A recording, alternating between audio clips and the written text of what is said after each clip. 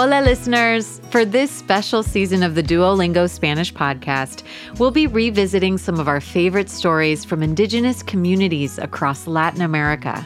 Today, we'll hear an episode from January 2020. It takes us to Ecuador to meet Rodrigo Pacheco, who's worked as a chef in some of the finest restaurants in the world. But when he returned to his indigenous roots, his culinary journey took on a whole new meaning.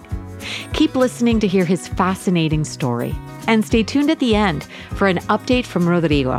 Now, on to the episode. Rodrigo Pacheco will never forget where he was in November of 2008. At that time, he was at the top of his career. He was 25 years old, working as a sous chef at a restaurant with 2 Michelin stars in a prestigious French hotel. Out front, patrons were anxiously waiting to be served some of the best meals of their lives. But behind closed doors, the kitchen was hell. Ese día, yo fui a ayudar a la jefa de cocina y ella me quemó con una sartén. No fue un accidente. Esa era su manera de disciplinarnos. Ella pensaba que así íbamos a ser mejores chefs. That's right. The chef burned his arm with a skillet, una sartén, on purpose. Other times, she would throw salt in his face. Physical aggression and mistreatment was an everyday thing. Esa no podía ser la manera correcta. Yo sabía que había otra forma de cocinar, de conectarse con la comida y con los compañeros de trabajo. After 10 years cooking in Europe, far from his native Ecuador, Rodrigo longed for a more meaningful connection to his work and his food. So, whenever he was under duress at the restaurant, he would close his eyes and try to imagine himself in the kitchen of his childhood. Yo pensaba en la cocina que mi mamá y mi abuela me habían enseñado. Y era cierto, yo estaba en uno de los mejores restaurantes del mundo, pero esa no era la vida que yo quería. Rodrigo knew it was time for a change, even if it meant giving up on the fame and success he had worked so hard to attain. Era hora de volver a mi país. Era hora de comenzar mi propio camino. Bienvenidos and welcome to the Duolingo Spanish podcast. I'm Martina Castro. Every episode, we bring you fascinating, true stories to help you improve your Spanish listening and gain new perspectives on the world. The storyteller will be using intermediate Spanish, and I'll be chiming in for context in English. If you miss something, you can always skip back and listen again. We also offer full transcripts at podcast.duolingo.com.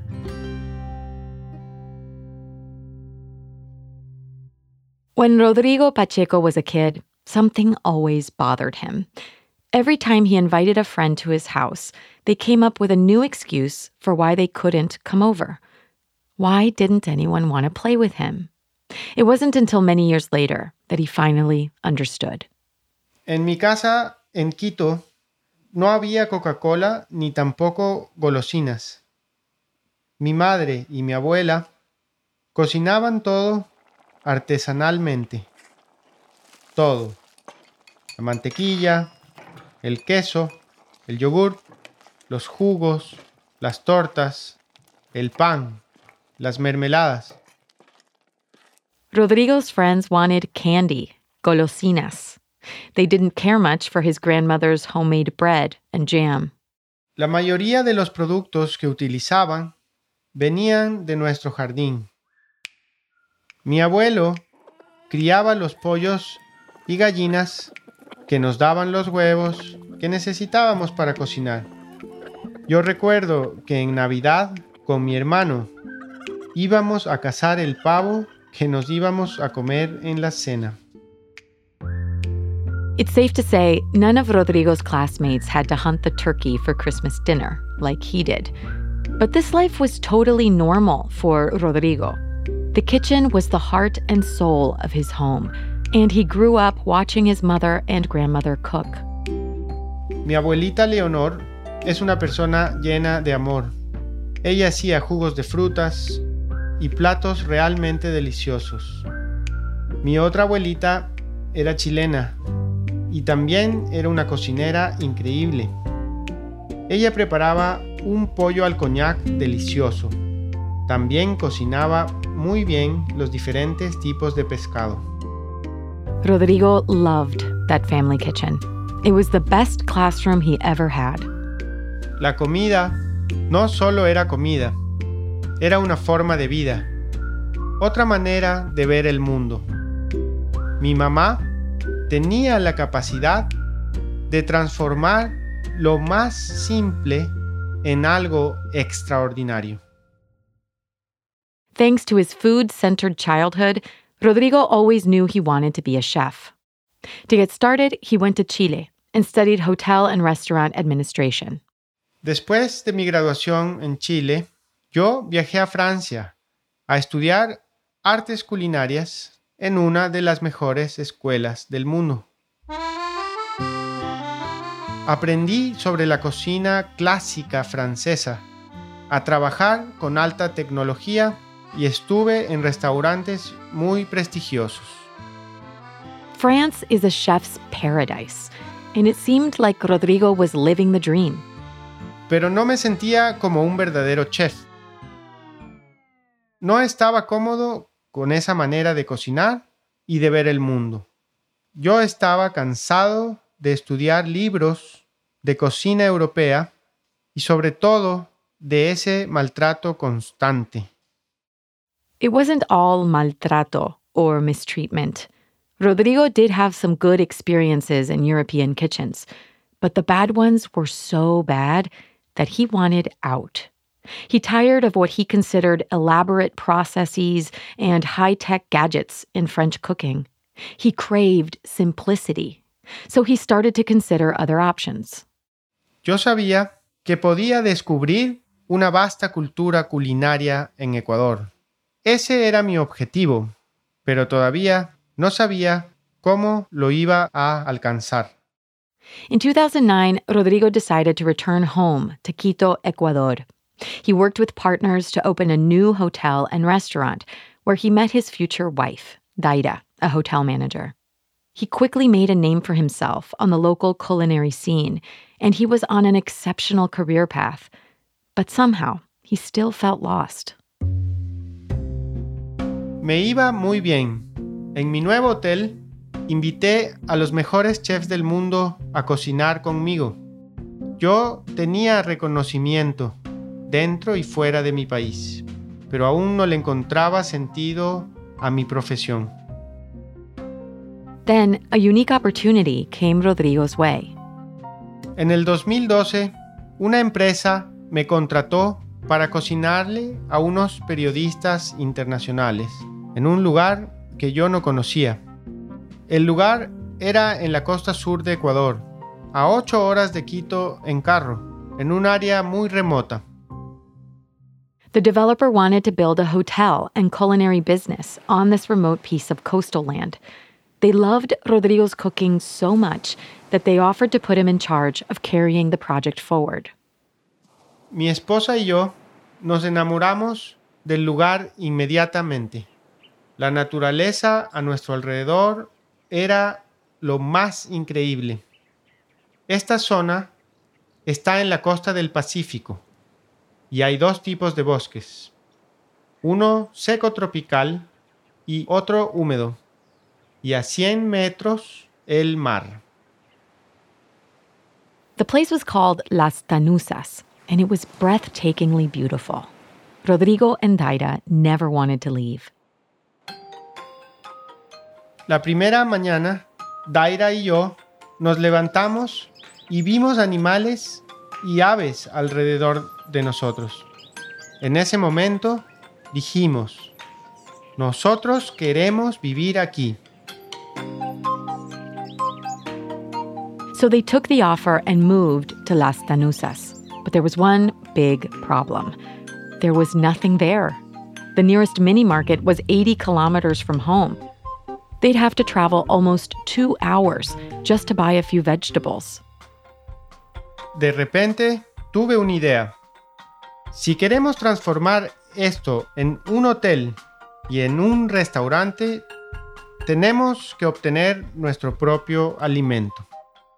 That's when they decided something that would set the project on a unique and irreversible course. They would grow all of their own food. Los ecuatorianos sabemos que nuestra mejor maestra es la necesidad. Así fue como nuestros antepasados sobrevivieron, y así fue como encontré una solución para no tener que viajar 2 horas para buscar alimentos. Following the traditions of their ancestors, Rodrigo and Daira started planting yuca and plantains. They researched how pre-Hispanic cultures, like the Valdivia, thrived on this land. Nosotros nos familiarizamos particularmente con la cultura Valdivia, que estuvo en este lugar hace más de 6,000 años. Se dice que los primeros agricultores, navegantes y alfareros del continente americano fueron parte de esta cultura. Alfareros are potters. Valdivian culture became Rodrigo's guiding light, even when it came to the restaurant's name, Boca Valdivia. It opened in 2014, 2 years after Rodrigo and Daira arrived in Las Tanusas. Sin embargo, nosotros tuvimos que aprender mucho sobre agricultura sustentable y sobre cómo criar nuestros animales para poder tener el restaurante de nuestros sueños. Despite having a lot to learn, Rodrigo remained confident that their efforts would one day, literally, bear fruit. Nosotros tuvimos que aprender los ciclos de la naturaleza. Teníamos que saber cuándo plantar cada alimento y cómo cuidar la tierra. También teníamos que saber cuáles peces podíamos pescar y cuáles no, y cuándo era la temporada para criar gansos y patos. When he wasn't raising gansos or geese, Rodrigo was knee-deep in plants. Ecuador is one of the most biodiverse countries in the world. It represents only 0.2% of the Earth's surface, but it's home to 10% of all plant species. But with plants come pests. One time, his vegetable garden, or huerto, was invaded by gusanos, worms. Los gusanos empezaron a comerse toda la vegetación del huerto. En la noche, nosotros escuchábamos cómo los gusanos se comían todas las hojas. Nos dejaron casi sin nada, pero nosotros íbamos a seguir intentándolo. Each setback represented a lesson for Rodrigo, and in that way, he kept evolving his strategies and becoming more and more committed to sustainable food production. Without realizing, he was gravitating toward the methods he learned in the kitchen of his childhood. Mi objetivo era hacer una cocina de baja tecnología, artesanal, la antítesis de la cocina francesa. Además, yo quería utilizar materia prima de primera mano, productos frescos. After launching the restaurant in 2014, Rodrigo set a new goal: to get his dishes as close as possible to being 100% sustainable. For him, this means growing everything on site, reducing food waste, and cooking in an artisanal way. Pero es un desafío tener una cocina 100% sustentable. Muy pocas cocinas en el mundo lo han logrado. It was a desafío, a challenge. So Rodrigo and Daira spent years preparing the land that they needed for their sustainable restaurant. They planted everything: basil, tomatoes, bell peppers, lemons, white carrots, guavas, sweet potatoes, and so much more. until they had 180 kinds of crops. Hoy, finalmente, tenemos el restaurante de nuestros sueños. Cada día, nosotros decidimos el menú en función de los alimentos que tenemos disponibles. Every morning, Rodrigo gets a list of all the available ingredients that day, fruits and vegetables, as well as fish and meat. No tenemos un menú fijo. Les ofrecemos a los clientes los productos que tenemos disponibles. Por ejemplo, si vamos al río y pescamos, pues ese día hacemos ceviche. Ceviche made with fresh-caught fish is a rare treat. For a while, Rodrigo had a guy who brought him fish every day. But one day, the fisherman didn't show up. Yo hacía mucho kayak. Entonces, fui al río con 2 muchachos que me ayudaban en la cocina. Los 3 nos subimos al kayak y agarramos varios pescados. From that moment on, the kitchen staff went fishing on a daily basis. His restaurant staff was another point of innovation. He wanted them to be special, so he broke all the rules in building his team. Los cocineros de Boca Valdivia aprendieron a cocinar conmigo. Antes, todos tenían trabajos que no tenían nada que ver con la cocina, y la mayoría eran casi analfabetos. Hoy son chefs profesionales.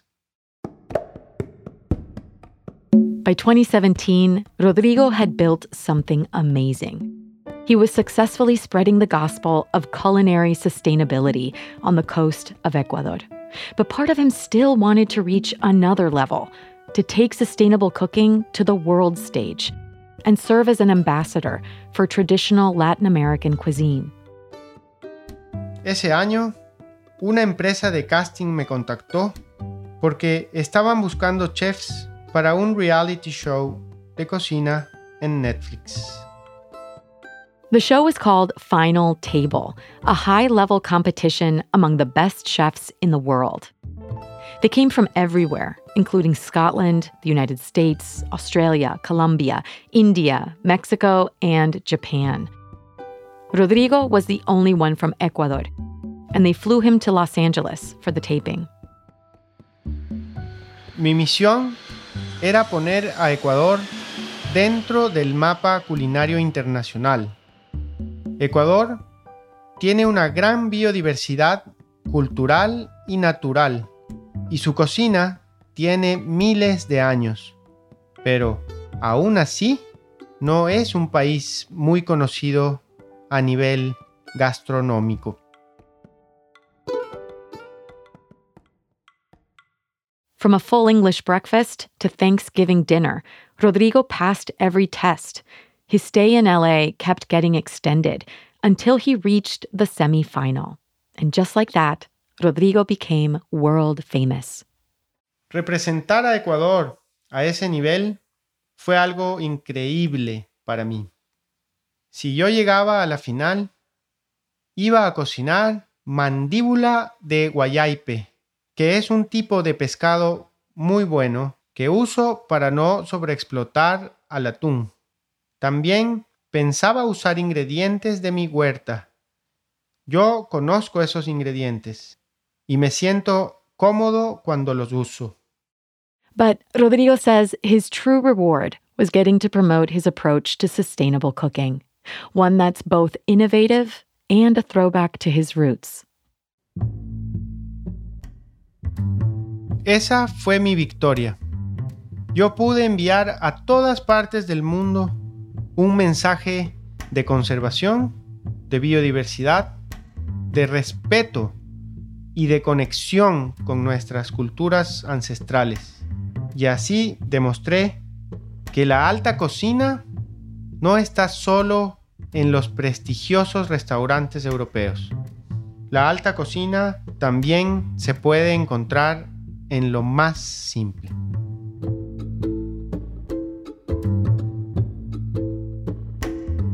Through his experiment, Rodrigo's team has managed to grow, fish, and collect more than 400 ingredients. But since we first heard his story in January 2020, he has even more to share about his mission to be sustainable, or sostenible. He left this message for us via WhatsApp, so it sounds a bit different from his original recording. Hola oyentes de Duolingo, soy Rodrigo Pacheco. Quería contarles que después de Boca Valdivia, abrí otro restaurante en 2022, esta vez en la ciudad de Quito. Se llama Foresta y ofrecemos gastronomía sostenible. Casi todos los ingredientes que ofrecemos en el restaurante provienen de un bosque comestible urbano. Gracias por compartir, Rodrigo. We're so happy to hear that your sustainable food practices are thriving. This story was produced and adapted by Tali Goldman, a journalist and writer based in Buenos Aires. We'd love to know what you thought of this episode. You can write us an email at podcast@duolingo.com and call and leave us a voicemail or audio message on WhatsApp at +1 703 953 9369. Don't forget to say your name and where you're from. If you liked this story, please share it. You can find the audio and a transcript of each episode at podcast.duolingo.com. You can also follow us on Apple Podcasts or on your favorite listening app so you never miss an episode. With over 500 million users, Duolingo is the world's leading language learning platform and the most downloaded education app in the world. Duolingo believes in making education free, fun, and available to everyone. To join, download the app today or find out more at duolingo.com. The Duolingo Spanish podcast is produced by Duolingo and Adonde Media. I'm the executive producer, Martina Castro. Gracias por escuchar.